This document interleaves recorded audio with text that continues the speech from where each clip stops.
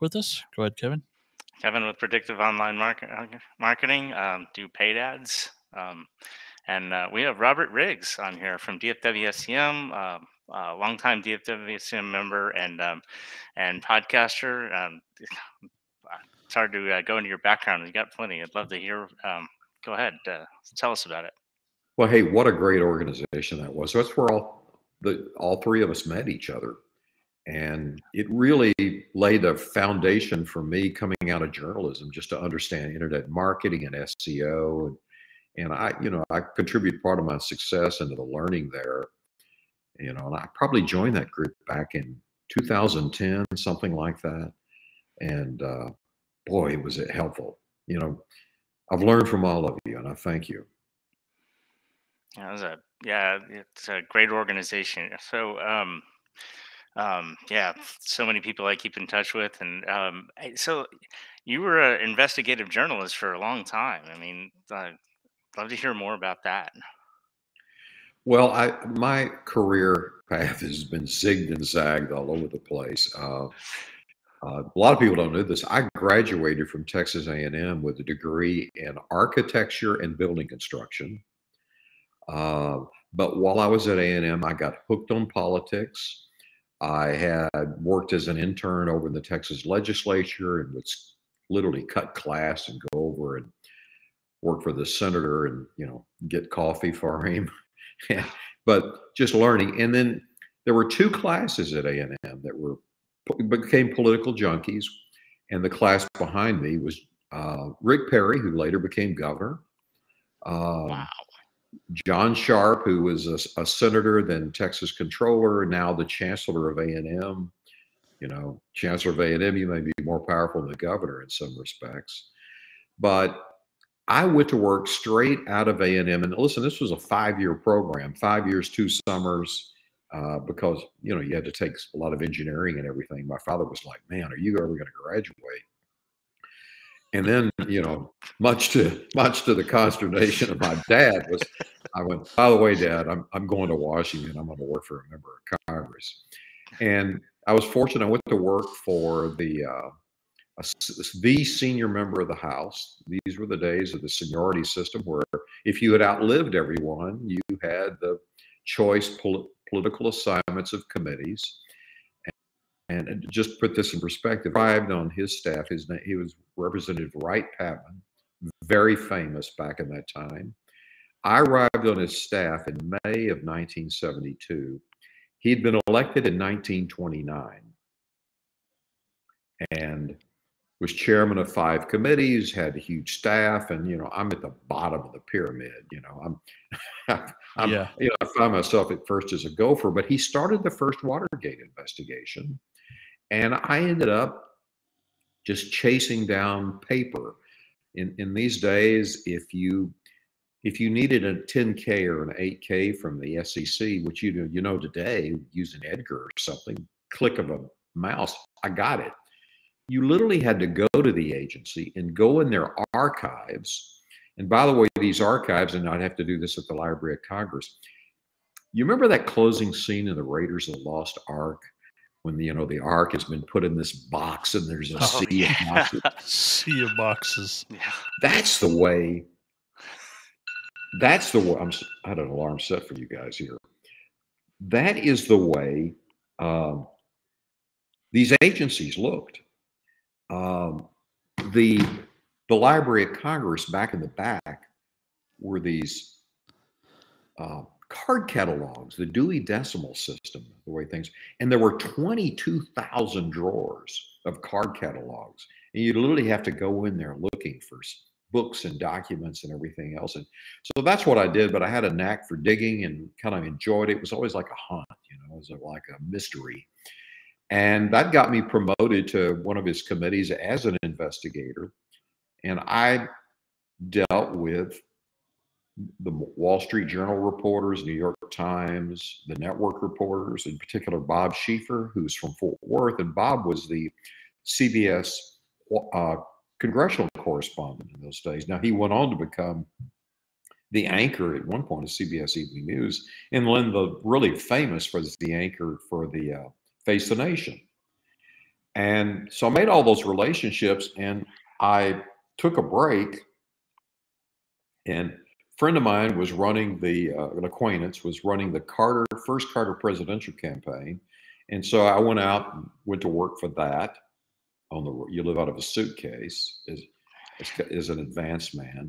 But I came back and was like, I'm trying to figure out what to do. And I spent a year working with the top producer of television commercials for Democratic candidates. Later, he would become really famous. He did President Clinton's commercials.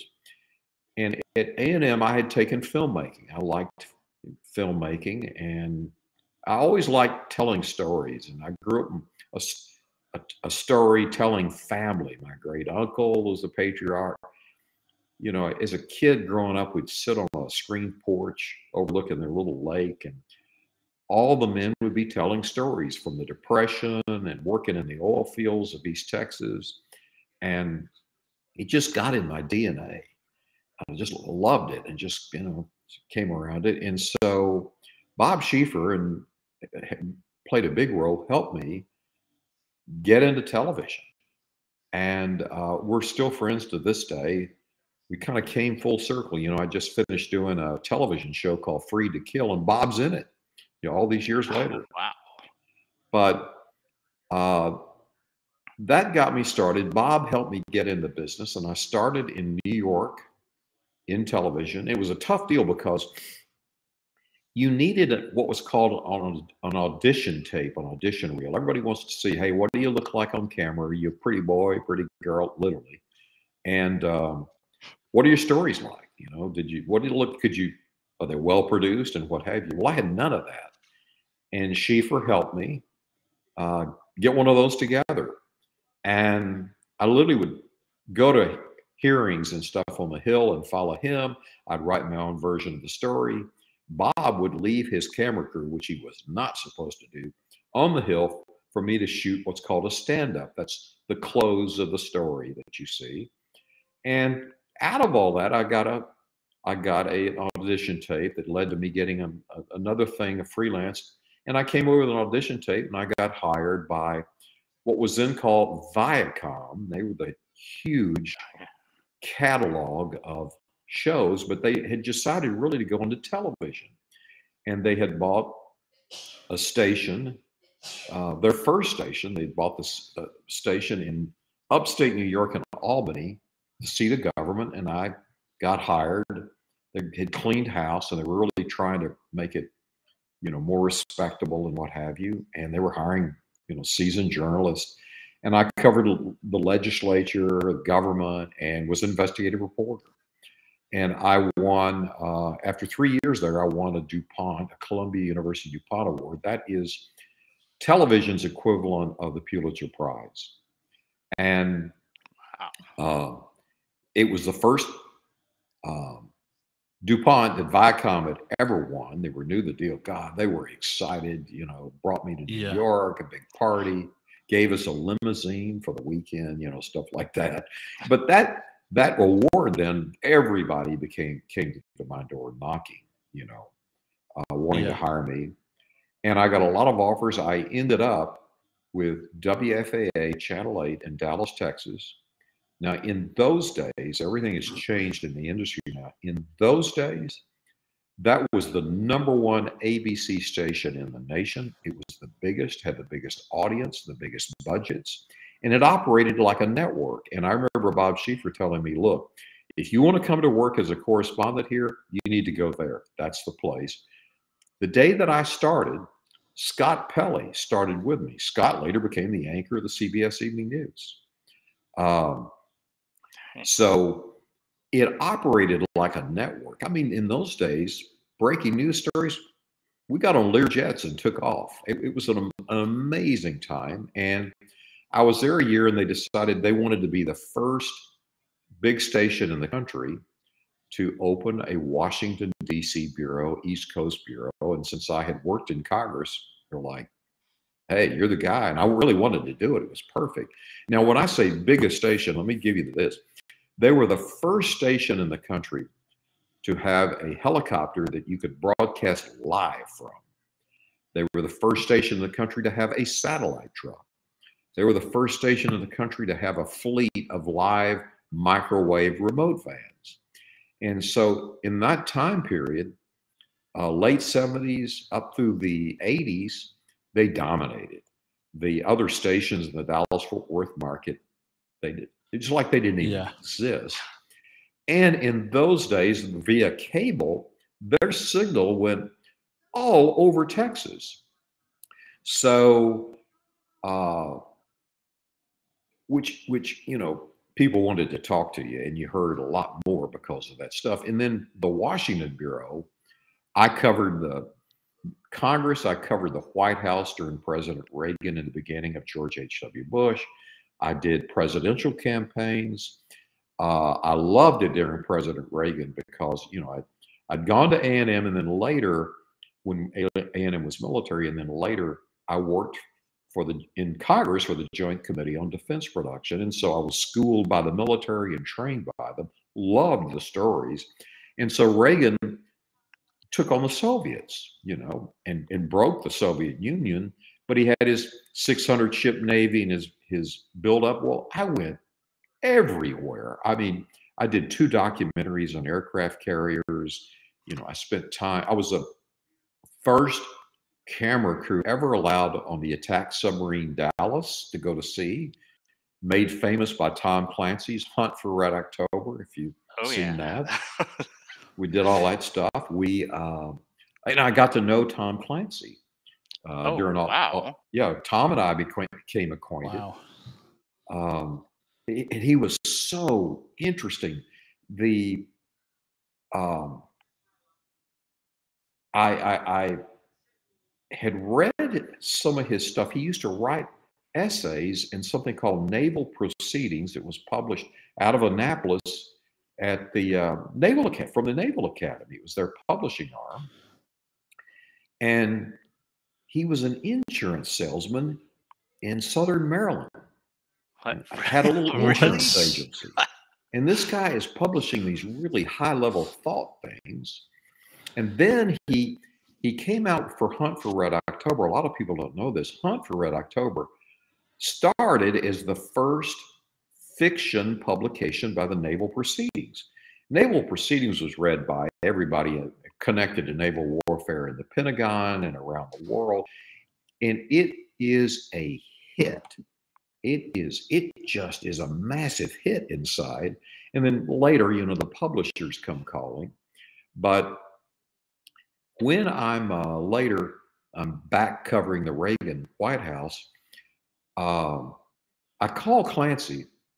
Don't know him or anything. I just find his number and call him because he had a thing in the book that had been top secret. And it's not now, and it wasn't when he published, but few people knew about this. And what we had done, we had lined the continental shelf with hydrophones and all the passages to the northern ports of the Soviet Union and all over the world. And we would record the sound that their propellers and reactors made as they came out. And each one had a unique signature. So we were building just this encyclopedia to know every ship in the Navy, including their submarines, to be able to track them. And that is in Hunt for Red October. And I called him up and I said, hey, I got to ask you, how'd you know this? How did you know it? He said, hey, come down and go to lunch with me. So I go down to Southern Maryland, we have lunch. And it turns out, and Tom, by the way, was, good Lord, he was just about blind. His glasses were as thick as the bottom of Coke bottles. But he was this voracious reader of everything open source about our military and the Soviet military. I mean, just, you know, lived it. That was his passion. And he would absorb it, and he would do what a CIA analyst would do. He would read the stuff about the Soviets and extrapolate about, well, okay, if I was a Soviet submarine captain, what would I do knowing what their philosophy is, what their MO is. Yeah. And he wants, and that's why Hunt for Red October, which is kind of loosely based on the true story about other ships. That's why is so compelling, because it's so real. And he even, at one point later, years later, met a Russian sub commander who said, "How did you know that one of our submarine captains would act that way in Hunt for Red October?" And he was like, "I read the book. I read it." And the hydrophones, he had figured it out from reading stuff in the public stuff. Like, for instance, the defense budget and all the testimony by the military and all. He would get all of the copies of all the congressional hearings and just devour it, and begin to kind of extrapolate. He was the most interesting character, and he said, they're getting ready to release by a big publisher Hunt for Red October, and they've got the rights. And I'm going to have a book signing at the Pentagon bookstore. Why don't you come over? And there's a mezzanine level of the Pentagon where the subway and all comes in. And it's like a shopping center under the Pentagon, everything imaginable. And there's a bookstore there. And I go there, and good Lord, there are admirals and everything lined up for the book. But I will never forget, his agent comes in and hands him keys to a brand new Mercedes sports car convertible. And Tom looks at me and goes, "Oh my God, it'll never get better than this. This is unbelievable. Never get better than this." Well, fast forward, later, he gets a deal for all kinds of books. So later, I'm visiting him at his new home in Southern Maryland, and I go down there, and he said, "Look at this. I've got my own study. Look at all these bookshelves." And it wasn't anything. It was a really nice home, but it wasn't anything, immaculate. And he's like, "It'll never get any better than this." Well, fast forward, when the movies and all that start, Tom later has an estate on the Potomac River with a tank, a surplus tank at the gate. Wow. But the guy was amazing, because his books, he if somebody used an M16, you got the whole history of the M16. Hell, you heard how the chamber was loaded and how the muzzle velocity of the bullet leaving the chamber. And it was amazing. I'll never forget, he got invited during the Reagan era to go to the Navy Secretary John Lehman's office, and Lehman was doing the 600 ship buildup, and Lehman wanted to meet him and all. And so Tom has really become quite famous at this point, and Tom is in there. And then all these admirals and the Joint Chiefs, everybody come in there. They all come in there to see him. And room is packed, and suddenly Lehman looks at all these flag officers with a straight face and serious and says, "All right, I want to know who in the hell gave this man a security clearance." And the room fell silent. I mean, everybody was like choking. And suddenly Lehman laughs, and they realize, oh, he's pulling our leg. But you had to think, okay, who's talking to this guy?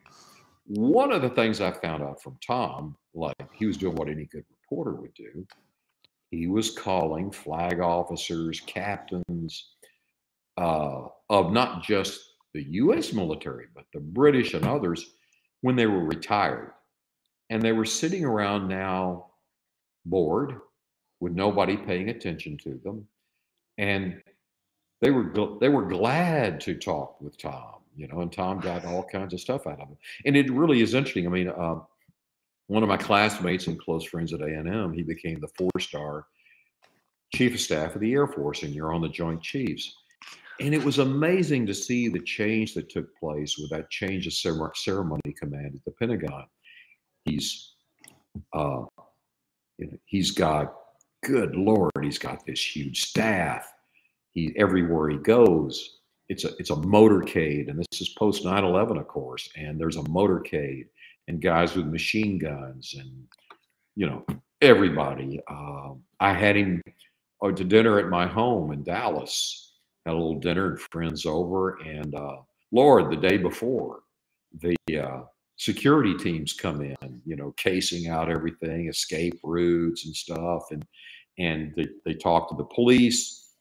So the day he comes, here comes the motorcade, you know, so they're standing around outside of my home with, you know, machine guns and everything else, and in the back are all his aides and everything in communications gear. Well, literally, that all goes away immediately.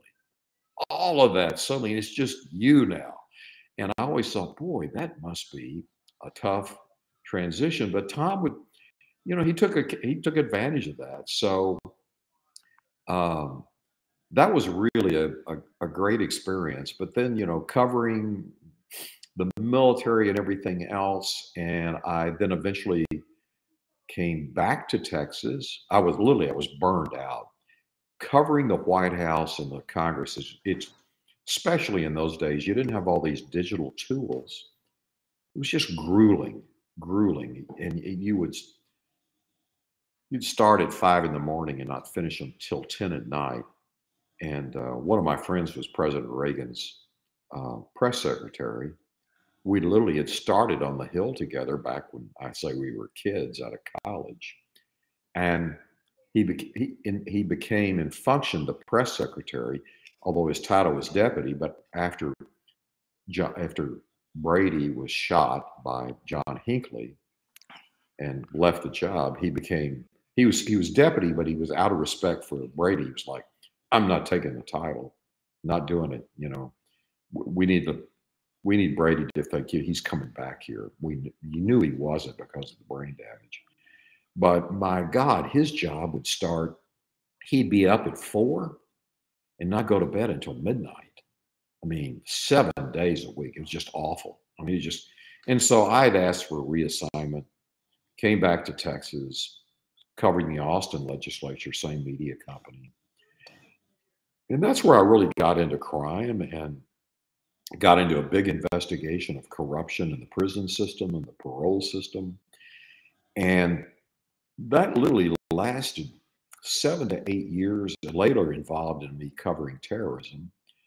But that really became the fodder for my true crime podcast. I later left, the industry began changing, and I went to CBS, to the station group. That took me to cover the war in Iraq and terrorism and what have you. But that ended in 2008 with a recession. The whole industry just imploded. They laid off not hundreds, but thousands of people, veterans, producers, veteran correspondents, anybody that was the first to go. Was anyone high paid with high benefits? I was in that category, and boom, you're out. And that's kind of how I came to meet you guys. It was like I had a hugely popular blog on terrorism. I mean, it was huge around the world. And CBS, I started it in 2003, beginning of 2004. In those days, each station had its own website, but they didn't see any value in them. And they would give car dealers, hey, we'll throw into your TV ad deal some ads on the website. But I got in there and I realized none of the websites were even being indexed. In those days, Google had a local office in Dallas, and I went to them and got them to index the site because I sort of began learning, primitive SEO and keyword stuffing, those days when you could do all that sort of stuff. And we started the blog, and it took off. And CBS was always mad at me over. They were like, look, why? I said, look, there's a huge audience outside the broadcast towers. They were, no, we're in television. I was like, no, there's a big audience out there. And they just didn't get it. And that's one reason old media found itself in trouble. They just were stuck in their business model. They were having easy to make money. Now, suddenly we saw their audiences were all siphoned off by, in those days, cable, but also the internet. Now, especially today, local news all over the country barely gets a blip in ratings. It's dead.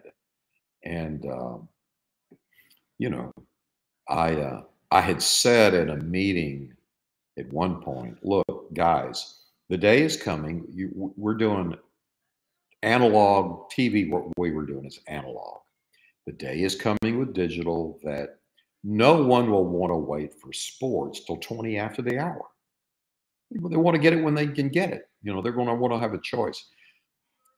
I said this in a meeting of executives, and they literally called the president of news that I work for before I'd even gotten back to his office. And he's just like, what the hell did you just say over there in the boardroom? And I told him, he said, they think you're nuts. They think you're crazy. I said, okay. Now, he was a smart guy and he knew, but, they just were clueless. They were in this cocoon.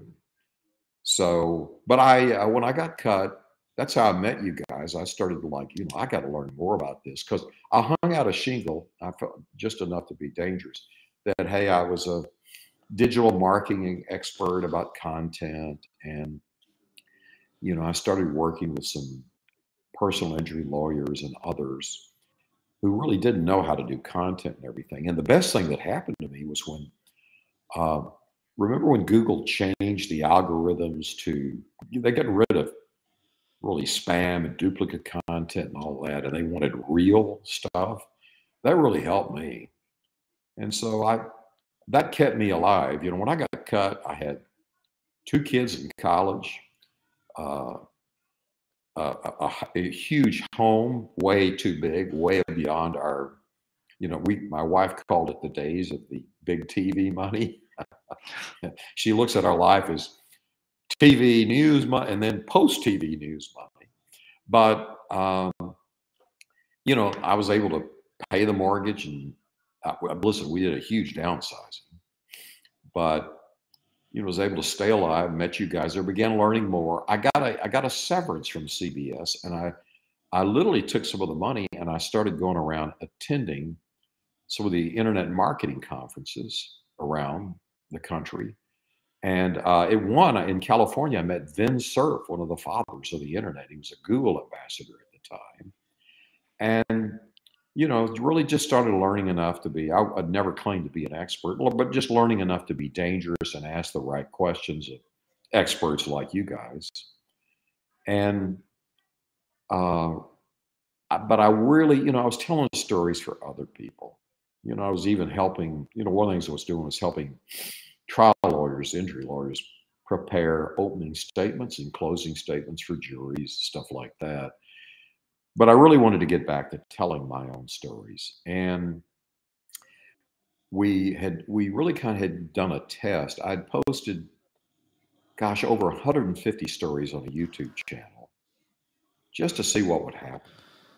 I didn't optimize them. I kind of had I only optimized them for my name, but I didn't truly optimize them. And I put my stuff from Iraq there and military stories and all that. And I really thought that's what would be popular. But when I went back and looked at it, it was my true crime stuff that just was killing it. I mean, good Lord, I got one video and there must have 700,000 views. And then it sort of told me, okay, here's what people really like in true crime. And my wife always believed that would be the thing. And she's like, I told you so. So before the pandemic, I started putting together this True Crime Reporter podcast. I did a lot of research to do a business plan. Wanted to understand what is the audience. And the audience is primarily female. It's 25 to 54 women. That's very attractive to advertisers. And I got the first season up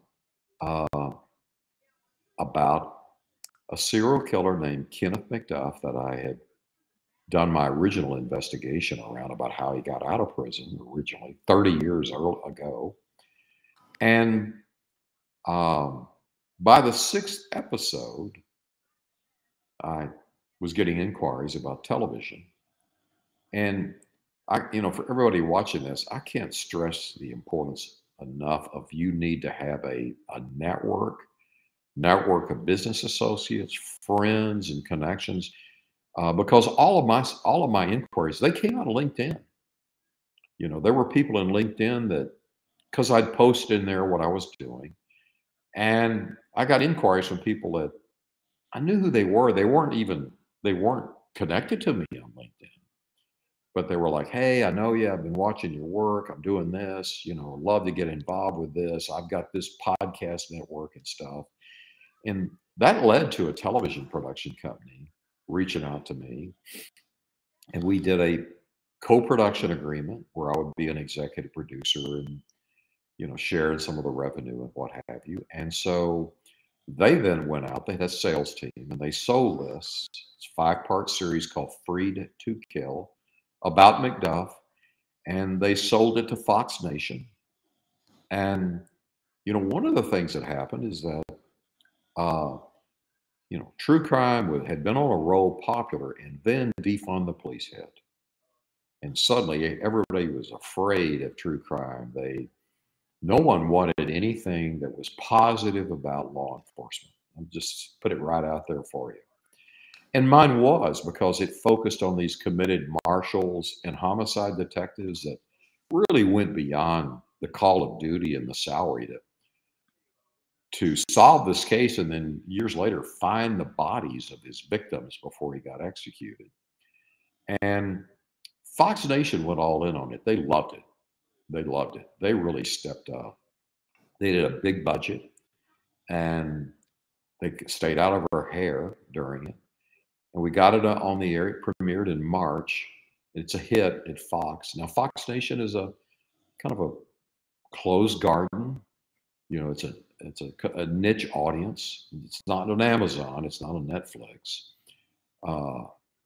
It's been sort of interesting after this happened, and suddenly Netflix came calling like, could we get this? And was like, nah, sorry, Fox has got the rights to it.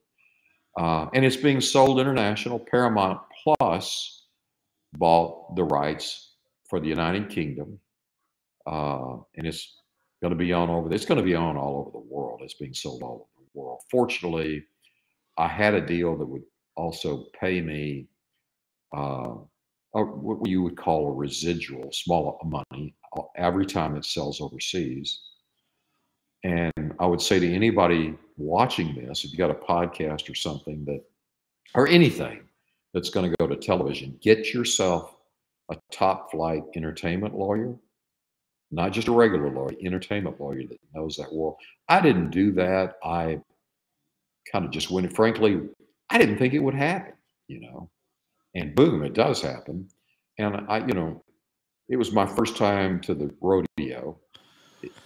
It could have been a better deal, but I came out of it with something that's proven, that's actually getting me a lot of attention and approach. I mean, I just got off a call here with a big group out of Los Angeles that's contacted me wanting, hey, what else do you have? We're listening to your podcast. What do you have that could be spin off? So the podcast, in a way, has become like a test of intellectual property for television. But that's kind of I've kind of gone along with it. I know you got questions about, you know, the path. And by the way, I'm going to be speaking at Podcast Movement. In Dallas. They've asked me to speak on, you know, how did an independent podcaster get a TV show? And it's certainly, from what I know, there have been others that have done it, but this is the largest budget production that any independent has gotten. Can you plug that a little? You said Podcast Movement, date, time? Podcast Movement, August 24th, 3-day conference here in Dallas. I've been to 2 of their events. If you're interested in podcasting, this is the place to go, because there's different tracks. If you're a beginner, you're interested in it, it's the place to go. You know, for instance, my audio producer, I mean, he'll be going on a track about studying immersive video and other techniques to use. There are business tracks. There's tracks on social media and audience growth. You know, the number one challenge for podcasters and just about anything these days is discovery. There's just so much stuff out there and distractions. how do you get discovered? And, you know, that's been one of my big, so now, you know, I'm actually focused on doing deals with people that have got big existing audiences. And, you know, I listen to Rand Fishkin. We all know Rand from, you know, he was SEO, Moz. And Rand's got this tool now called SparkToro that I love, because you can try to find, you know, where your audiences live online. For instance, it's where I've searched for where do people that like serial killer live online. And serial killer, it's the mother of all search terms for true crime. But Rand, you know, counsels people, look, it's, you know, if you're small and independent, you don't have enough money to get there with ads and stuff. And he preaches and has webinars on it. He's got a YouTube channel about, you know, go find that magazine, that newspaper, that influencer, and partner with them somehow and ride their coattails. So I've done that, and in Australia and New Zealand, there is a company there called Southern Cross Austereo. And I would say to everybody listening, especially podcast related, remember, it's a big world. And as I looked at things, the space for true crime is very crowded and saturated in the US. It's not overseas, and it is very popular overseas. So just again, through the LinkedIn network of people finding me, somebody found me through somebody, and they were a VC out of Los Angeles, and they were working with Southern Cross Stereo, who were trying to go into podcasting, and they were looking for top flight podcast. And so we did a deal where I produce it. It's geo-targeted, and it's geo-fenced for New Zealand and Australia, so they can run ads there. And then I can run ads elsewhere, and the audience, it doesn't overlap on audiences. But over there, they promote it. They got 170 radio stations. They promote it and sell it, and we split the revenue. So, you know, you just have to think differently with all the distractions and noise that's going on around everything these days. Yeah. Yeah. And, you know, one of the things I found, for instance, in my YouTube channel, we put up promos for Free to Kill. And, well, you know, always look at what your audience is saying, you know, what they're asking for and everything. And I began to notice comments in there. Boy, I really want to see this, because we had the trailer. But, you know, I can't afford another channel. I can't afford another subscription. And then what do we see? Netflix subscriptions going down the toilet and everything else, and the recession and everything else. And I was thinking, oh boy, all right. You know, it made me even think, look, maybe we ought to be selling, if we do any more TV, selling to ad-supported channels, you know, back to that model. And the podcast, ad-supported. I don't like ads. I don't like the interruption, but right now I'm doing it, you know, just to stay alive and pay some bills. But I went to a great conference called Creator Economy Expo, put on by Joe Paluzzi of the Tilt. Remember, Joe started the Content Marketing Institute, had that great big conference every year. He's moved into nuts. And Brian Clark, remember, of Copyblogger. Brian's been on other things.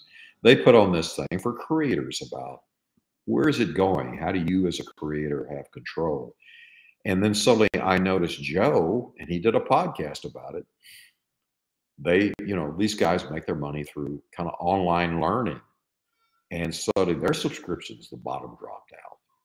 It's just like people couldn't afford another subscription. So Joe, for instance, he found big brand sponsors like ConvertKit and others. So now they're free with big, you know, branding. And I'm working on a deal. We're just about got it doing. We're doing a joint venture with a huge media company where I'm going to produce it. They are going to sell it and monetize it. But we're on with them.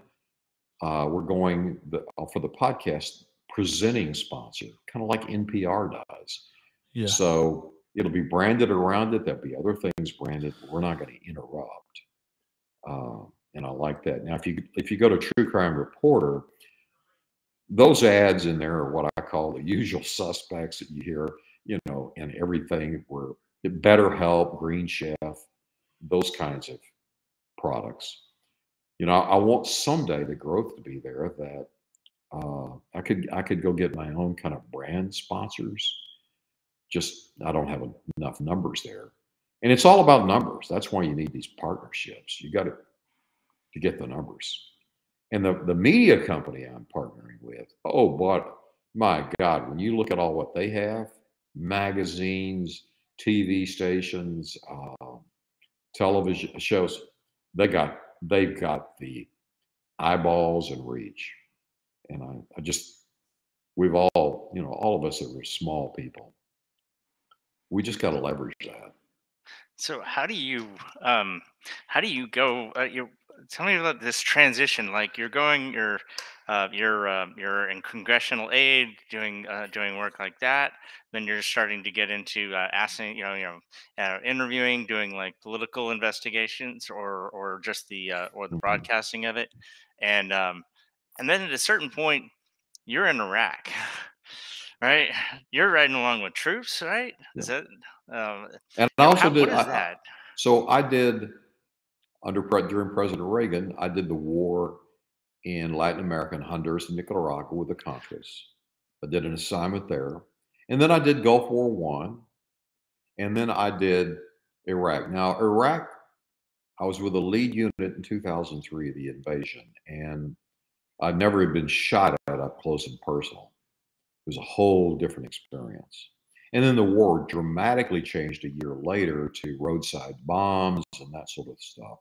In the early days, they'd shoot at us and they'd be crushed, but they figured out asymmetrical warfare, or basically terrorism. We're on their turf. They figure out how we operate, and they started doing the roadside bombs. They had help from the Iranians. And, U.S. military sometimes can be predictable. Oh, we're going to know they're going to be doing a patrol on this. And that's when the casualties of that war really came home. And I didn't experience that. Matter of fact, my unit suffered the first casualties of the war, and then I wasn't there that long, maybe 2 months, and we got hit by friendly fire, and I lost part of my hearing and stuff, and some teeth. And my wife said, "That's it, no more wars. That's it. That's the third one. We got young kids. You're done. Not going through this anymore." One of the things that happened to me is that, our friends and stuff, they're seeing me on television and stuff blowing up around us. And they started sending food to our home. Well, that's what you do when someone has died, if you know what I'm saying? And like, it was the worst. It was all well intentioned, but they were thinking, now there's a lot of stress going on. But they started sending food, and that just ratcheted up the anxiety level with my wife and everything else. And my daughter was in middle school, like fifth grade, something, and some kids made a comment to her that, "Hey, my parents were watching your dad on TV last night, said he's going to come home in a body bag." And they say that to her. And so then my wife gets a call that our daughter is crying at school. And I got a real sense of what the military families go through. And, and then, a lot of them are in those military public schools, and it's probably best, they get some insulation. But wow, I never realized the toll that it took on families until it hit mine. So no idea what. Yeah, the worst thing you could do, the worst thing anybody can do at my house at dinner or anything, or friends, is bring up Iraq. My wife suddenly like, no, no, don't talk about it. I want to be reminded. So, but it was, I love doing it. I had a great crew. My cameraman had been a combat photographer with the Marines in Gulf War One, so he'd been in it. My producer had been on the West Bank covering it there. I'd done 2 wars. I've been around shooting and stuff, not really getting shot at so much. And so we went to this unit. It was a Patriot missile unit for air defense, and we thought there would be Scuds and everything. And nobody in the unit had ever been in combat. We were it. We were the 3 that had seen. We were the old guys that had come in. They were all kind of techies. They'd sent over a command sergeant major from the 82nd Airborne because he had been Gulf War One, and he wanted to put kind of a warrior ethos into their minds and was, cracking the whip on them. So, we were originally embedding with the 101st Airborne out of Fort Campbell, and we went out and you trained with them, and you had to get also certified for treating battlefield wounds. You had to get certified for gas, warfare. How do you get on the suit, the mask, and they run a stopwatch on you and all that sort of stuff. You had to go through that training first. But we went out and we decided that the 101st Airborne wouldn't work. They're airborne and they come in helicopters. And we were like, we had downsized gear, but we were still like, you know what? We'll get killed coming out the door with this crap. We won't last any time. And, I got to know when I was there, General David Petraeus. Petraeus later became the director of the CIA, and then he had a scandal and got removed. But great guy and stuff. But we're like, nah, this is not going to work. And I began looking around, and I realized, hey, there is a Patriot missile battalion at Fort Bliss in El Paso, and this will be great because in Gulf War One we had all those Scuds, and you got to see the Patriots shooting them down. Great video, great TV, be great. And usually, the Patriots were behind the lines. They were protecting airfields, ammo dumps, key logistical things. And I thought, okay, yeah, I'll be relatively safe. Told my wife, don't worry, we're going to kind of try to stay out of harm's way. Well, we get in the country, and we were literally on the last plane, jumbo jet, out of Fort Bliss. And the unit was already there and got set up at what was called Camp Virginia. There were all these staging bases across northern Iraq, some named after the colonies and other things. And we get there, and they're in these communications trailers with their gears, and because they got a big radar complex and everything else. And we go in, and we'd spent time at Fort Bliss with them, before all of this. You getting to know everybody. They like us, we like them, because you're going to be living with them. And the colonel, commander of the unit, tells everybody in this trailer when we get there to get out. Shuts the door, and he said, okay, I got to tell you guys something. And you need to know this, that we've gotten intelligence that the desert is going to be seeded with anthrax, where you're going to get anthrax shots, but we're expecting to get hit with chemical warfare and all, and we've got an estimate of casualties. And the projections are we're going to suffer a lot of casualties, particularly since we're a lead unit. Oh, by the way, our missile launchers weigh 89,000 pounds. We've never taken them across a desert. We got to go a long way. We don't know. We don't know if they can make it. And we don't really have any force protection. They have sent us a National Guard unit from Florida, and their only training has been for tropical fighting in Panama. They have arrived here, and you know they got Humvees. We got no armor. They got some 50 caliber machine guns, and that's kind of it. And that's us. So if you want to back out, I understand. If you want to go home, you know this is a whole change deal. We're not going to be at the rear. And we were like, back out? What are you talking about, man? This is a dream. This is a dream, you know. And so, and sure enough, I mean, a lot of the predictions of casualties, some of that came true. The biological and chemical warfare did not, although everybody thought it was and prepared. I thought it was, and it didn't happen. But I call it was the best of times and the worst of times. It was a great time for telling a story and being at the front and everything else. But then we got hit by a friendly fire from an F-16 that misidentified us as the enemy. We were straddling the forward line of battle, and they put a missile into us. That was a bad day. No one got injured because the missile misfired. There was a huge friendly fire investigation. They determined that if the missile had worked, and by the way, it was with a few that did not work. The good Lord was looking at us for that day. It misfired, and it was the HARM missile is designed to take out radars of SAM sites, surface-to-air missile sites. And so it comes in, and the nose cone explodes and shoots thousands of these little titanium needles over a wide area. And it's designed just to make mincemeat out of electronics and everything. And the missile came in, it didn't explode overhead. It came in and hit in front of our radar in the sand, and then turned up, going up, and then exploded. And so all of this stuff skimmed the top of our helmets.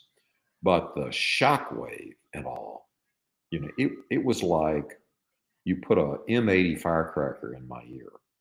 It's just like it's a crack. You know, I've heard artillery at a distance, but never on top of it, on top of you. And I mean, there's a shock wave goes through you too. And so that's sort of, you know, I suddenly found myself having trouble thinking straight afterwards. It kind of scrambled me.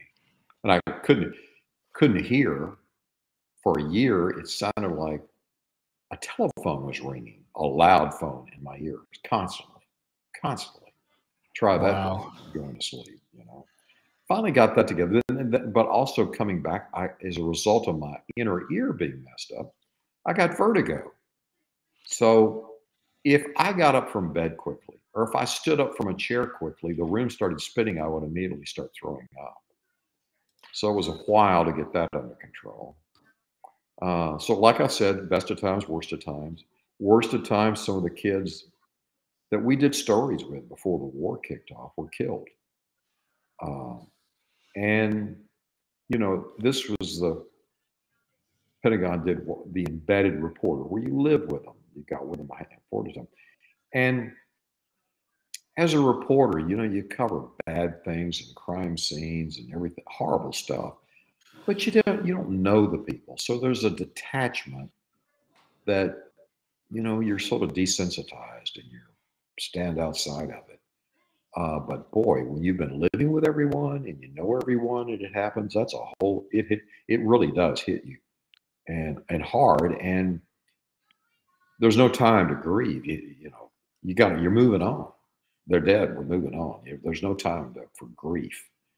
That's another hard thing, you know, in the military, that I gained a new appreciation for how hard that is on everyone. Yeah, rub some dirt on it. Get on. Sorry about this, but man, Yeah. that's Yeah. Yeah, that's a tough. So then you've come back, and then you're trying to transition back into. I'm trying to remember the timeline. Like this is when you're getting back into like news station, and how is that working with your hearing? I mean, so I came back in that I went over there for the CBS station group. Now the station group that I worked for, that's all the stations that CBS owned all over the country. And so my stories would appear there, some on the evening news, then it was Dan Rather, but they would appear on all those. You know, it's like a network within the local stations. And that's I came back and decided with the producer, hey, we really need to do something on terrorism because we're starting to see that beginning with roadside bombs and everything else. And we really started breaking a lot of stories around it. The funny thing was, years later, we get a call from CBS in New York, and one of the executives says, hey, you know, we were looking at search results, and you guys outrank on terrorism all the correspondents, everybody. How are you doing that? How's that happening? Now, these are the same people before that, like, why are you wasting your time doing a blog? And my producer, it's a call, and we look at each other, we kind of shake at our heads. And I said, you know what? We're just good writers. We're just really good writers down here. I was like, I'm not giving away the secret sauce. And they believed it and hung up. And we looked at each other and just shook our heads like, oh my God, what a. And then I'll never forget, this happened after I left. Probably in the 2009, 2010 timeframe, this major CBS executive was down for a station meeting. He was making the rounds across the country, and someone said, hey, when do you think our audience will be able to watch the news and programming on their cell phones? He reaches in his pocket and he pulls out his I think it was an iPhone, pulls it out, holds it up, and he says, I just don't think anybody will ever want to watch anything on this itty bitty screen. That says it all. Later, he got promoted to even a bigger and bigger position. I'm like, oh my God, no wonder. You know, people down in the bottom of the trenches got it, but the decision makers, they didn't get it. Yeah. Probably for everyone on here that's internet savvy, that's probably hard for them to even get their head around. But I'm telling you, it was a slow adaptation of old media, understanding and stuff. And it's why they lost so much ground as well. Oh, I've if you don't mind me sharing, like watching your analytics when you've had a TV like episode gotten on there, it's like a bomb goes off compared to the rest of the traffic. I could understand that it'd be hard to see the noise of search when you're looking at that kind of that kind of traffic going on a regular basis at the high level. I could. It'd be like, why would you want to do something like search? Like, you let other people do that. I guess I could understand the perspective looking at that comparison, but yeah, looking from our point of view, it's like, oh, this is this is where we want to be. You know. What I do like about Web 2.0 is you can hear from the audience. You know, we do a shout out for, join our email community. Because if one thing I learned along the way, and you guys know this, do not build, don't build your house on somebody else's property. No, don't do it on Mark Zuckerberg, anything. I grew up in East Texas, and there was a phenomenon there and across the South called sharecropping. And sharecropping was poor blacks and poor whites were taken advantage of. They literally rented the owner's land to farm on.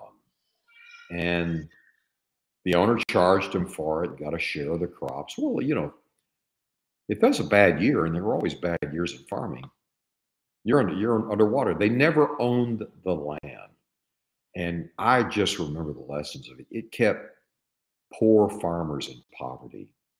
And so I've thought about that all through this, like, no, I'm not going to be a poor farmer on Mark Zuckerberg's farm. Not going to do it.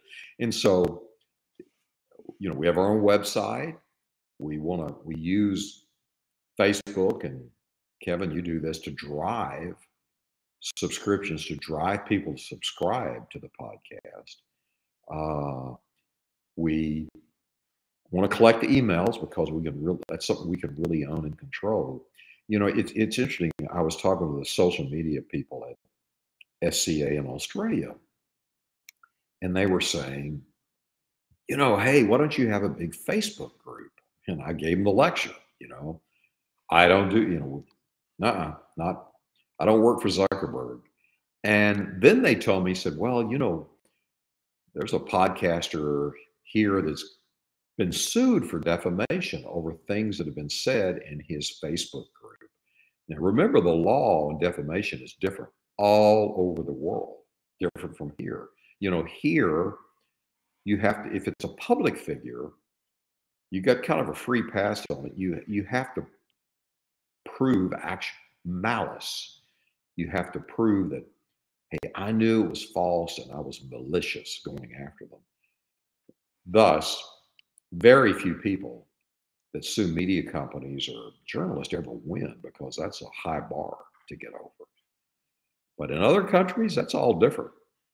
So, yeah, somebody was biting the bullet over defamation in the Facebook group. So, not going there. Yeah, I'll admit I've really been impressed. Like a lot of times you get someone starts, businesses trying to start up, and they start seeing success. That's like the nail. You're just going to keep hammering that nail harder, right? You've diversified like explosively. It's like all over. Like you got this going, you got this, you've got this. You're working different areas, not married to any one channel, and Yeah. Yeah. definitely credit to you. You know, it was interesting. I went to Podcast Evolutions in Los Angeles in March. That's a smaller version of Podcast Movement that is coming here, but it was a great conference. There were various panels. And the head of what is supposed to become YouTube's podcast platform, you know, they're coming with a platform. Who knows when it'll ever be here. Uh, he actually, I was shocked to hear somebody from Google saying this. He was recommending, hey, use our platform to drive traffic and promote your podcast. And he was like, not advocating you put your whole podcast there or anything like that. And I thought, golly, I've never heard of anyone from Google encouraging anybody to leave Google. Yeah. They want you hold you there. Now, they'll keep you there with this platform. And the reason they're doing this, there was a big study doing by Edison Research, and the top 3 places that people listen to podcasts: number 1, Apple; number 2, Spotify; number 3, YouTube. And you know, there's a big audience there. It's where people are accustomed to going. You know, where they live, and they live in YouTube. And we've actually been putting our entire episodes there, just anticipating, you know, hoping that we can get a part of the Google platform somehow when they get there. But just for visibility, just to drive to other things. Yeah. Yeah. So so you're going through you talked about when a lot of journalists are losing things, and you're making a transition. You're walking through, like, living through the 2008 housing crisis, and there's warning flags going off all over. And some of this stuff, I just you remember, like, hey, we're gonna have to do all this to save the banks, right? And it's all happening so quickly. I mean, I don't know how much you were seeing, like, there was much of a warning sign that the industry was going to get hit, but was this, like, how fast was this to you, and, like, what was that transition like for you? Like, Oh, it was hard. And many of my journalist friends, they knew nothing about the internet. They were stick in the muds. They didn't want to make the transition. And they ended up a tough place. I mean, all the networks that had their owned and operated stations, they're called O&Os, but that, you know, have the station in Los Angeles and New York. You know, NBC's got one, ABC's got one, all over the country's this way. They literally went in and looked at ratings. And if you're an anchor, for instance, and you weren't number 1, if you were number 2, number 3, they were like, they were getting rid of you, or they were saying, we want 50% of your salary back. And that happened here in Dallas. Some anchors they were out. Others that had good ratings, they still said to them, "Hey, for what's going on, we're redoing your contract." Listen, they took, there's big egos. They'd never admit it, but they took huge pay cuts, huge pay cuts. So, anchors in Dallas, because it was a major market, but the whole that world was changing. They used to make 800,000 a year and 900,000 a year. Well, suddenly it was like, you're now going to make 200,000 a year. Wow. Oh yeah, yeah. And we all make the mistake of living according to our salary lifestyle. Big mistake, folks. Don't do it. I did it, man. It was a shaky time, and it was. I mean, it was tough. My wife went back to work. She went to teaching. Because the big challenge when you come out is health insurance. So we needed her teaching salary for health insurance. 2 kids, me. That's a killer. When I first came out, they give you that, I forget what you call it, where you can stay on the plan a while, but you pay. Cobra. Yeah. Oh my God. Cobra was $1,300 a month. Yeah, you need a job just to pay for Cobra. Yeah, here I'm out trying to start a deal, and the other thing that happened to me, I'd always worked in the belly of big media. They did everything. I didn't know how to run a business, so suddenly, and my father had been a small businessman, but I never understood how he did it, what he did. And so suddenly you got to learn everything. One of the things that helped me, I signed up for a class at the University of Texas at Dallas. They had a monthly entrepreneurs class that would last an entire day for 12 months, and you got a certificate of entrepreneurship at the end. But you learned everything. You learned how to, how do you set up an LLC? How do you do accounting? The whole thing. How do you measure growth? And there were a lot of books to read along the way.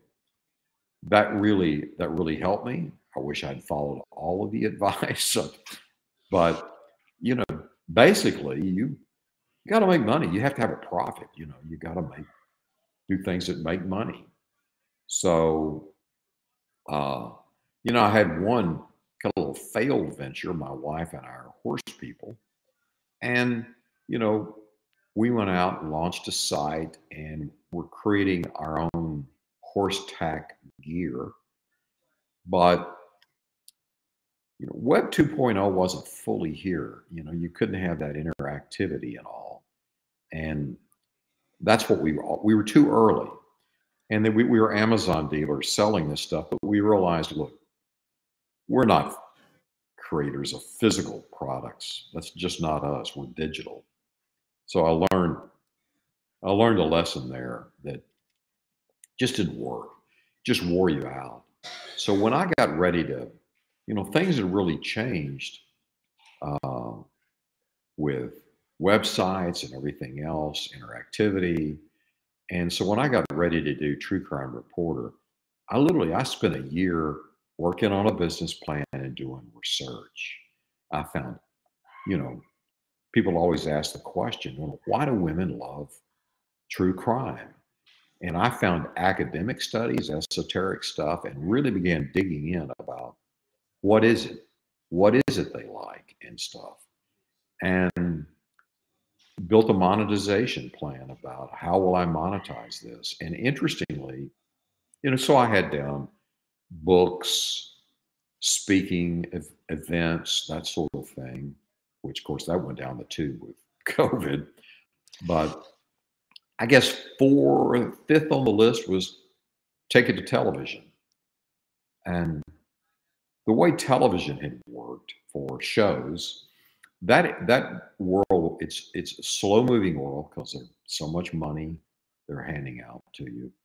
But you have to have a pitch. And these are typically written pitches, one-sheeters, and the people that commission these things, it's kind of hard for them to get their head around it. You know, like, well, what to understand it. And I had a feeling, look, a podcast, you can hear the main characters, you can hear them, you hear their voice, and you can hear the story arc. Where does this story go? And are there story arcs under this for each person? You can hear, okay, you can hear it, how we know how to do it. And so that's kind of how it worked. But again, it got discovered through networking. Now, I'll tell you one other sneaky thing I did. And we targeted the 2 key zip codes in Hollywood, where we know the actors are and the agents are.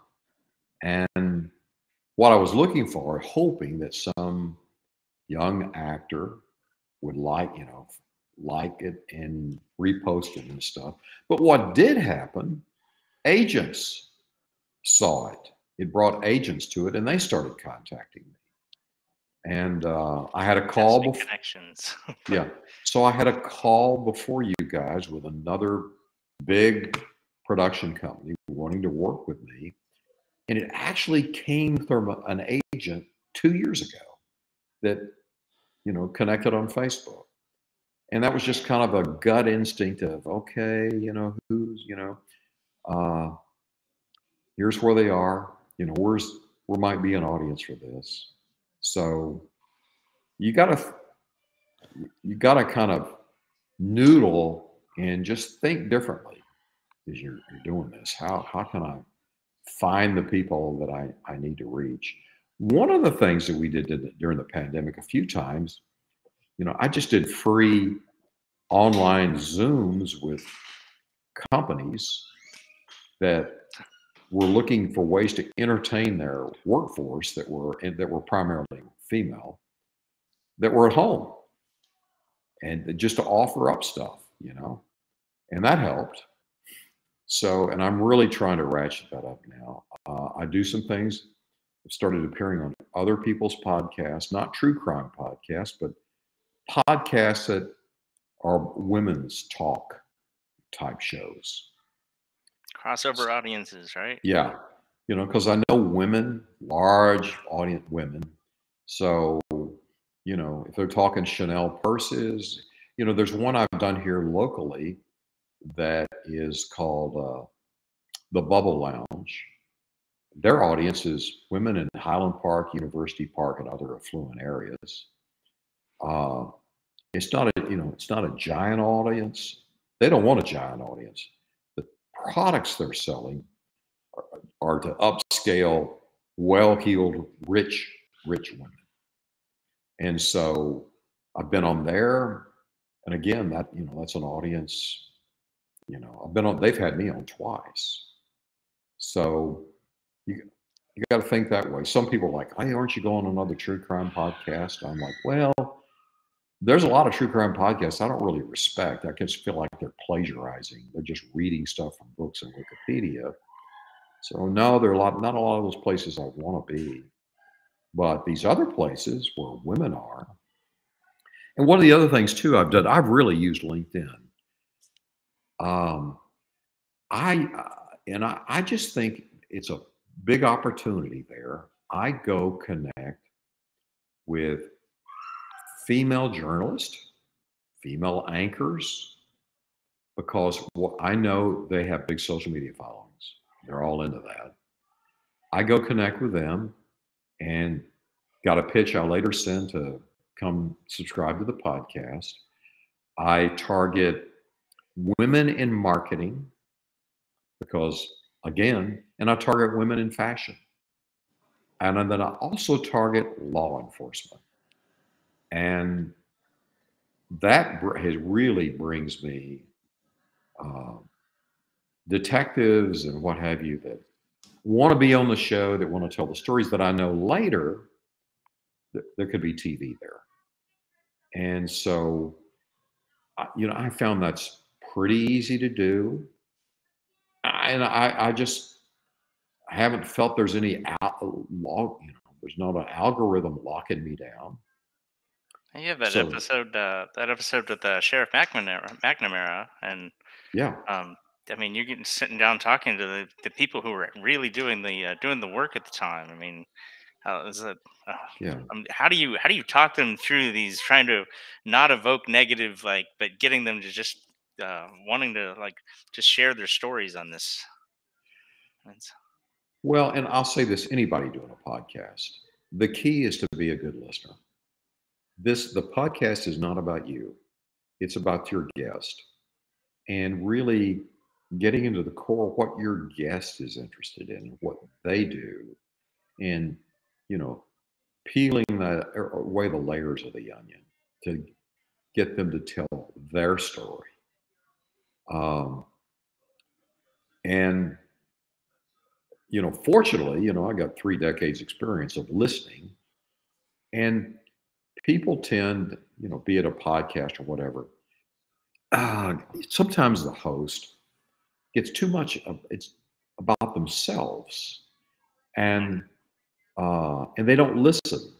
They're thinking about the next question, or I've got a comment to make me look really smart. And I'll give you an example of this from the television show. What I really really doing it. Part of my deal was, look, I'm an executive producer. I'm bringing everybody to the table for the interviews. It's going to be way more people than what you see or hear in the podcast. And I'm in the chair asking the questions. Now, the rest of the crew, you can listen. You think I've missed something here, tell me, but I'm asking the questions. And they were like, do you have a list of questions? No. I want an impromptu, real response. I'm going to listen. The art is the follow-up question. If I asked President Reagan a question at the White House, it was always asked open-ended questions, and the follow-up was important. Listen to what he said. I've noticed in some of the press conferences there, we've gotten into a thing where reporters kind of want to show how smart they think they are, and they want their FaceTime, and they don't do that. So I will give you an example of an open-ended question that got a remarkable response that's in the TV show. I got the sister of one of McDuff's victims to do an interview, and I set the interview in the chapel where they had the funeral for her sister. Her sister was abducted and murdered, and they didn't find her body for 7 years until these investigators, before McDuff was executed, got him to tell them where it was. And they wanted to bring peace to these families.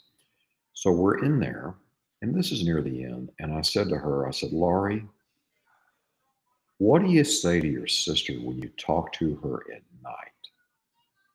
And oh boy, this flood of emotion comes out in all of this. I mean, it is something. And so then later, the crew and the showrunner and everybody's sitting there, and the others are listening through Zoom online, and they go, my God, how did you know she talked to her sister? I said, I didn't. That's an open-ended question. Maybe she did. Maybe she didn't. Just think about people and their emotions, And, when I was at the White House, I used to see Sam Donaldson of ABC do this. He was a master of doing it with Reagan. And he would ask these, some people would think, Sam, have you lost your mind? Holy mackerel, Reagan would answer and, reveal some new information. You just never knew. So, there's an old saying among journalists. There's not a stupid question.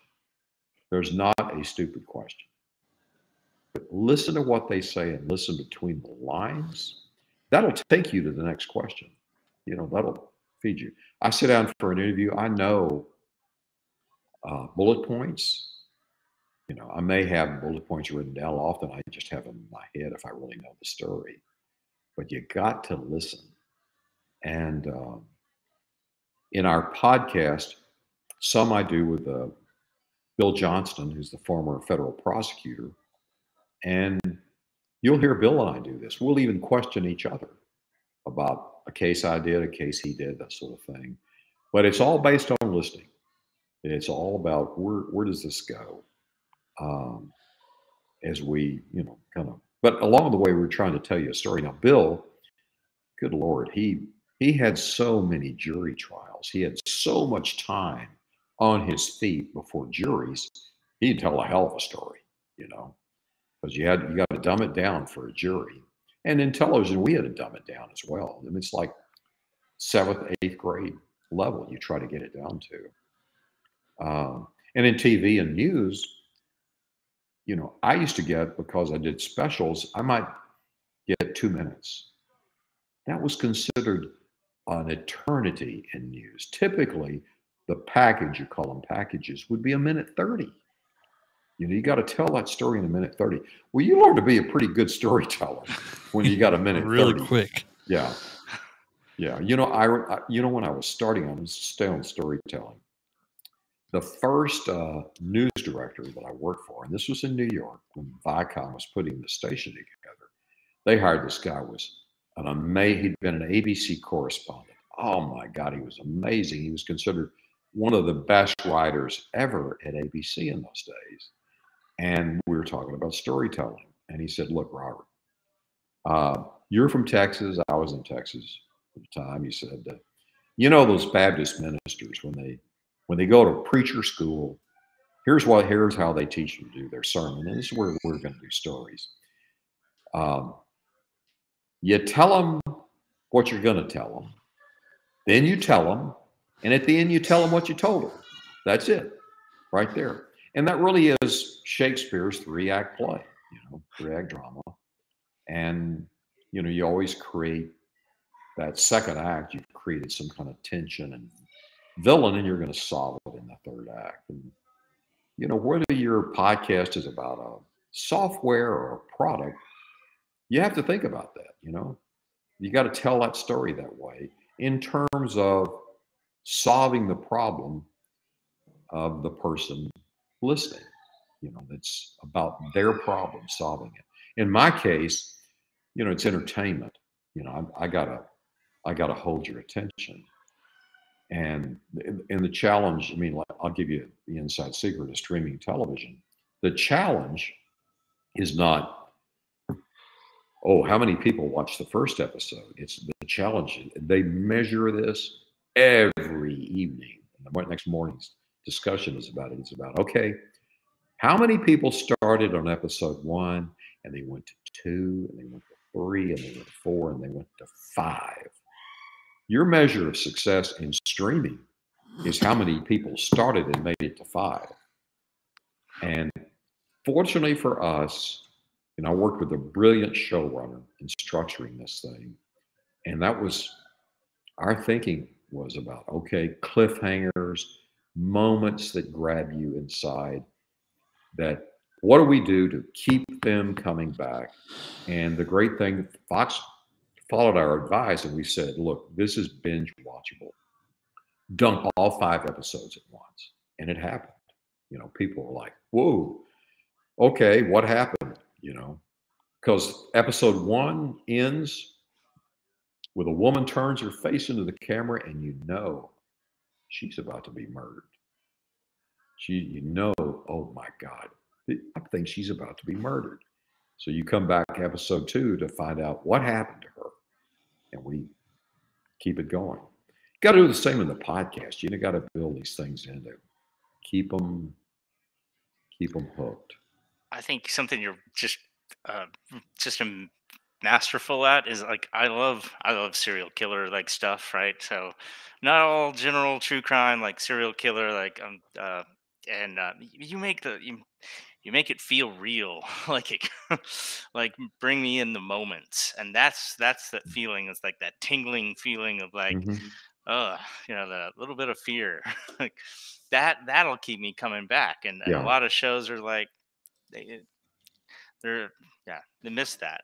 And I'm telling you, if you're doing a business show, you know, if your show is really the marketing arm of your business, and I think lots of podcasts are like that, you need to, you need to have a whiteboard and think about that, of planning these things about, okay, what's the objective here?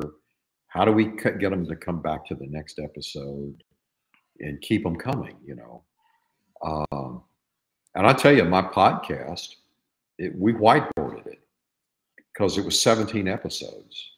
And so, you know, there's one giant story arc from the first episode to what we know is going to be the last episode. The last episode, the serial killer gets executed. But there's many arcs under that arc about things happening with investigators and stuff. And these are all arcs. They might, you know, one arc might start episode 1, and that sub arc concludes episode 3. But there's another one that started. But overall, there's still this overarching arc. And so, you know, you need to think about that. I see some people get off. They overthink it. And I see at conferences, people preach the hero's journey. You know what I'm talking about, from the book and all and everything. That's really gets it complicated, real complicated. I'm like, folks, follow Shakespeare, the 3-act play. I think Aristotle too, or Socrates, 3-act play. Set up the conflict, you know, the character, then have the conflict. What is it? You know, maybe the problem solved, and then resolve it. And you may have a number of those over a series, but keep that simple in your thinking. Don't overthink it, you know. And I've got an advantage. I mean, I've got an advantage. I mean, I've been a storyteller for 3 decades. When I was at the Congressional Committee, as part of being an investigator, you had to go out and question people, and you had to get stuff out of them that they did not want to tell you. And then you had to write it up. You had to write long memos about it and tell a story that any member, any senator or House member on the committee could, with all their press time, could understand in one page. So that really helped me. You know, I'll tell you, I never took a writing class at all. And What, probably really? what? Never took a writing class. I took a filmmaking class, undergrad. That was they didn't have filmmaking at A&M, but they set up a self-study one that I got credit for. I took photography at A&M, journalism, photography, others, you know, because you're telling a story. And then later, while I was working on the Hill in Congress, I took a night class in cinematography at the University of Maryland, just learning the nuts and bolts of how to do it, and in that medium, how to do that. But never took a writing class. And in podcasting and certainly in television, you're also writing for the ear. A lot of people that are in TV, they have a difficult time writing for print. Fortunately, I'm able to do it, go back and forth. But for TV, you're writing, and podcast, especially podcasting, you're writing for the ear. In TV, you're writing to complement the pictures. You know, I never write for TV without watching all the pictures. Never wrote a story, nothing. I'm either on location on a news story, and I know what's been shot, and so I'm writing for those pictures. If I don't, and fortunately for me, when I first started in New York, you had to know how to edit. And in those days, your videographers, they might shoot 3 stories in a day. They might shoot you in the morning and get an assignment for another reporter at 1, and then maybe they get a spot news, they got to shoot something. So, but they're going to have to edit your story. And So you needed to start the edit. You needed to have laid what we call the A roll, A and B roll. Those terms are kind of out of the old film days, in which literally A roll was the talking heads and B roll was the cover footage to tell the story. And they actually, for news back in those days, they rolled both film strings at the same time, and they, mixed them together live. So we still talk A roll, B roll, but I had to get the A roll done. I had to put in my narration, and then I had to put in the sound bite, piece of video, and then I might start putting in pictures, that have been shot.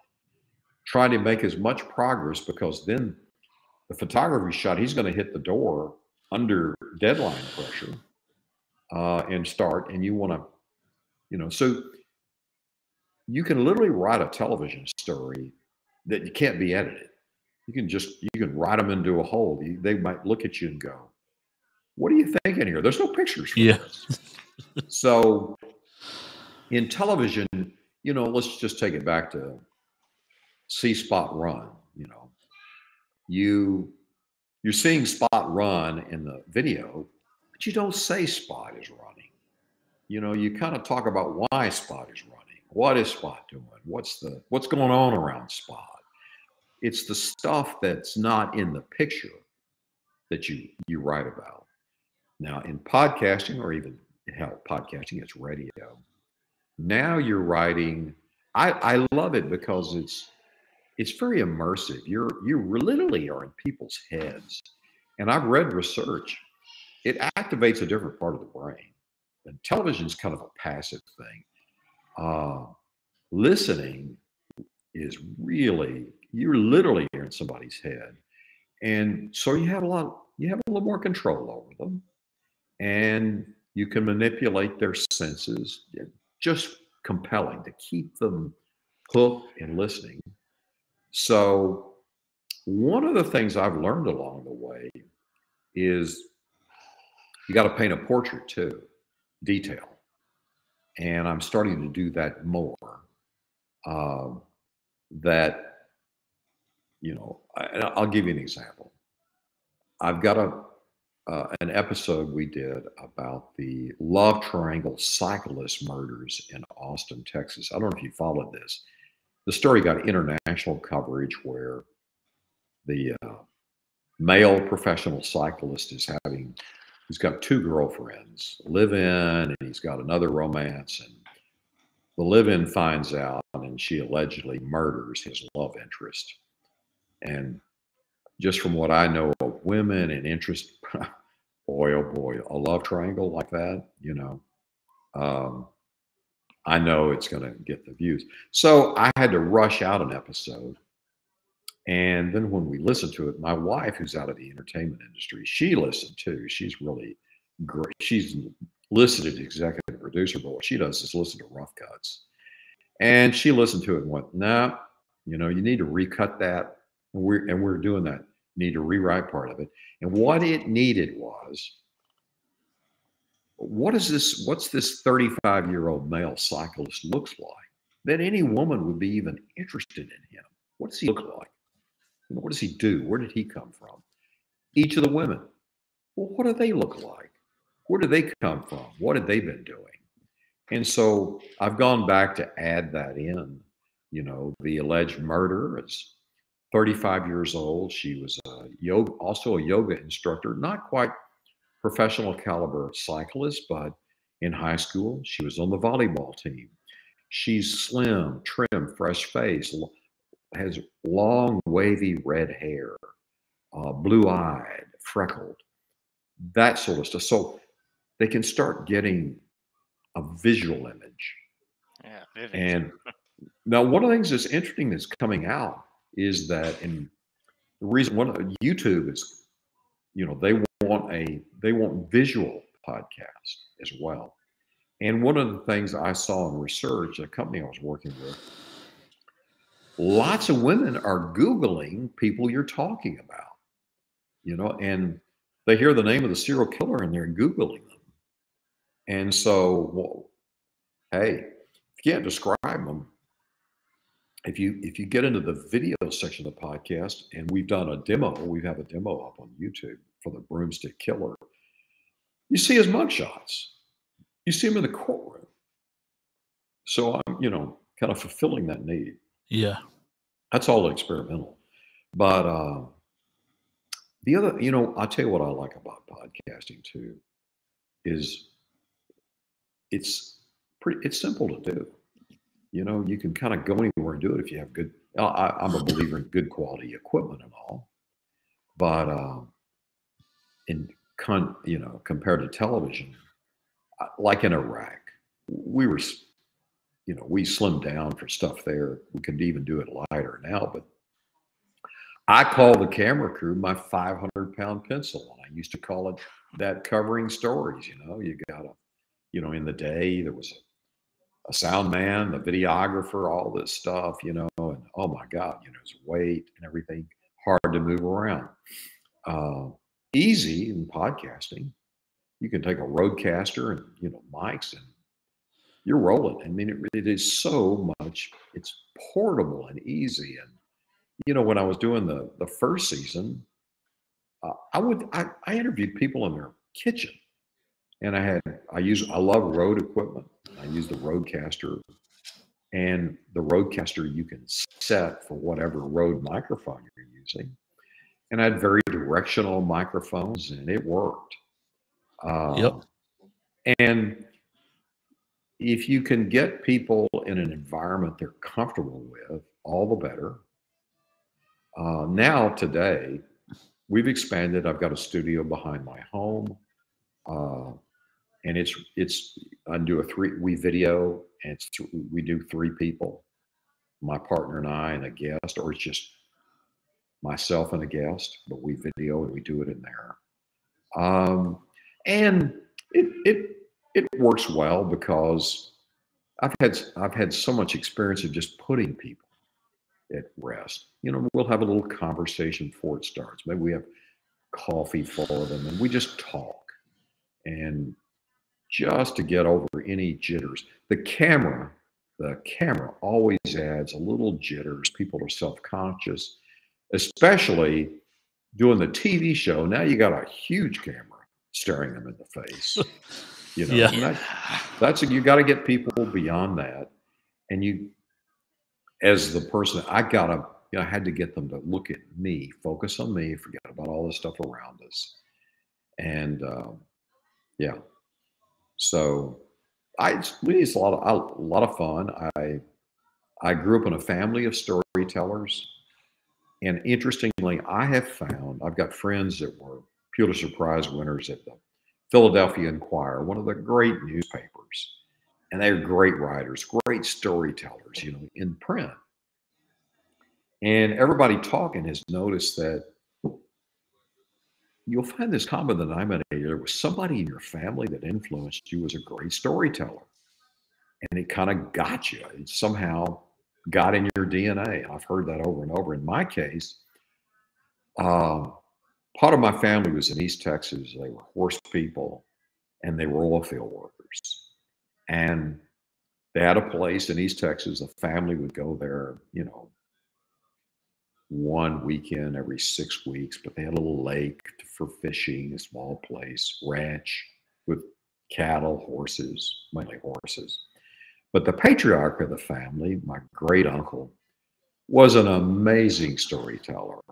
And growing up, I think my father had been influenced by him. My father was a great storyteller. And what would happen is that they had a screen porch with rockers, and the whole family would eat. Tells you how different times are. The women would all go to the kitchen and wash dishes, and they'd all talk in there. You could hear them tell a story. The men would sit out there, and my great uncle, would lead the conversation with stories from the oil fields, stories from horsing, and other stuff. And they were just spellbinding. And one of the cool things he used to do, and today I still remain amazed by it. He had packs of beagle hounds, dozen hounds in the pack. And you know, it's night, and you hear the frogs and the crickets and everything. That just the symphony of insects going at night. And the dogs would get after something often, and you'd hear them down in the hollow where everything would echo. And he would start narrating this chase of what they were doing as if he's there with them.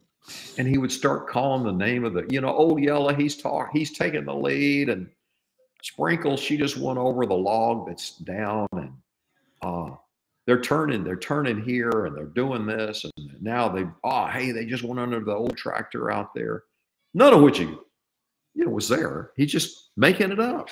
And finally, they've treed the possum or what have you, and because you'd hear them all really start yelping and all. And I'd be mesmerized. He'd do this for half an hour, just this improv story going. Wow. And I still think back to it and everybody would sit there in a trance. You're hearing the dogs, and you're thinking, oh yeah, that's what's happening. That's what's happening. So I was always influenced by this. Some of my favorite memories of childhood are sitting on that porch and those stories rolling out from working in the oil fields of East Texas to horses and everything else, and what they were doing with horses. They were all cowboys. Now, my father wasn't. My father, small businessman, but they were all, and one of my uncles too was had gone to A&M, and I followed him to A&M. After World War II, he was an engineer. But the other cowboys, they were hard drinking, hard living people. Great stories, just great stories. Yeah. And I hope everybody that, you know, that's also one of the keys. And listen, if you haven't had that, read books by great storytellers. You know, go expose yourself to great storytelling. Go watch great television shows that are good stories, and watch it, and then watch it, and then go back and watch it again and think about what was going on. Like, for instance, The Godfather. There's a great Paramount series out called The Offer that's an incredible story about the making of The Godfather and the challenges. But that's Francis Ford Coppola. I mean, you talk about a great storyteller in film. Books, even the classics, you know, To Kill a Mockingbird. Go read it, you know. I read lots of history. You know, good Lord, I've been reading a 600-page book on Napoleon.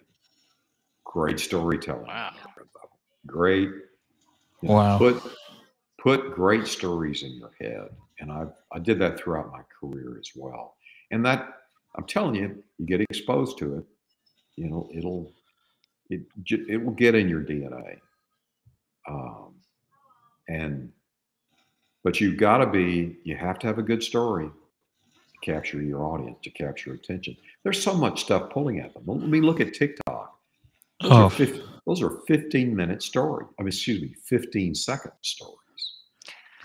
And we have just started to experiment with it. I've had a college intern, and she's been a TikToker. And so I think we've got 3 videos up. She's about to experiment some with mug shots and stuff. But, you know, I've got one there. It got 581 views. Lord, you know what that would have taken on Facebook or somewhere, you know? But we're trying to use it to drive traffic. I had a true crime buff contact me on LinkedIn asking me about, hey, I've listened to your podcast. How do I do that and stuff? And I said to him, so what are you doing now? And he said, well, I've got a true crime TikTok. Well, how many subscribers do you have? 1.8 million. Whoa. I'm like, how many views have you had? 34 million.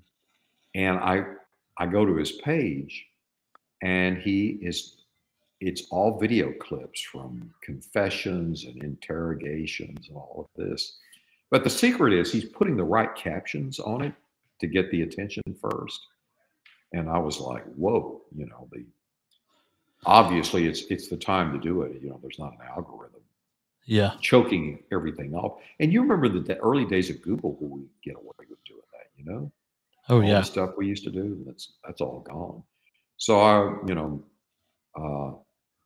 Dennis Yu has got a book out on TikTok. I recommend everybody read it. It's going to try to. He's got a formula he talks about. Y'all, I know Kevin. You know Dennis. He was. Oh yeah, and thanks for the tip. Mine just my copy just showed up 2 days ago. Yeah. So, he used to be the Facebook wizard. He was the guy, and now he tells you that Facebook's dead. He's all into TikTok, and the thing he likes is not locked down by an algorithm yet. You're more discoverable. So we're trying that out. You always got to be experimenting. And that's kind of what also makes it fun. I'm still kind of something of the Wizard of Oz. You pull back the curtain, and there's one guy back there pulling levers with steam and everything. I've got some freelancers like Kevin, really great in support. And I really have only one, quote, employee. He's 1099, but he's my audio producer and video.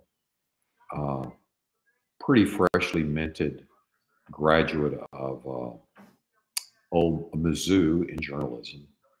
And he's been great. So, but that's, life of the startup, still trying to grow audience. It took us 10 months to produce the TV show. And so I kind of let the podcast go, big mistake. And so we got it back up and running in October. And the focus there is grow audience and get advertisers, trying to make some money there. And at the same time, we've got these other channels where we're trying to do licensing agreements to partner with other, big places. And I really do think, I think Rand Fishkin is right. You've got to go find some influencers. You got to find partners. Yeah. I don't know. What do you guys think? What's your experience now? What you're doing? Kevin? In which aspect, as far as like just in like this kind of getting to, ways to get discovered. Oh, this one, the camera is really intimidating. And so I haven't done this for a long time. Casey and I have been talking about this off and on for years, for about 3, something like about whatever. 3 years. And then about 4 months ago, 5 something, whatever, we just started like talking about it regularly. We've got to do it and trying to pump ourselves up, and we finally started a few weeks ago. So that's because we got called out at a conference. Well, she wasn't directly talking to us, but she talked about you. But she said everything about us, and we weren't comfortable with it. We were texting each other as she's talking. It's like, did you talk to her before this? Do you feel that? I felt it. Okay. Was it really about y'all, or whether it fit other people in the room? She was just being very general. Just being very general. But the way she said it, he hit like a rock or knife right in the heart. And what did she say? She's like, I talked about doing this for years, and then I just told myself I had to do it once a week. I wasn't going to go crazy and do it every day. But I had to do it at least once a week and do it for 1 year.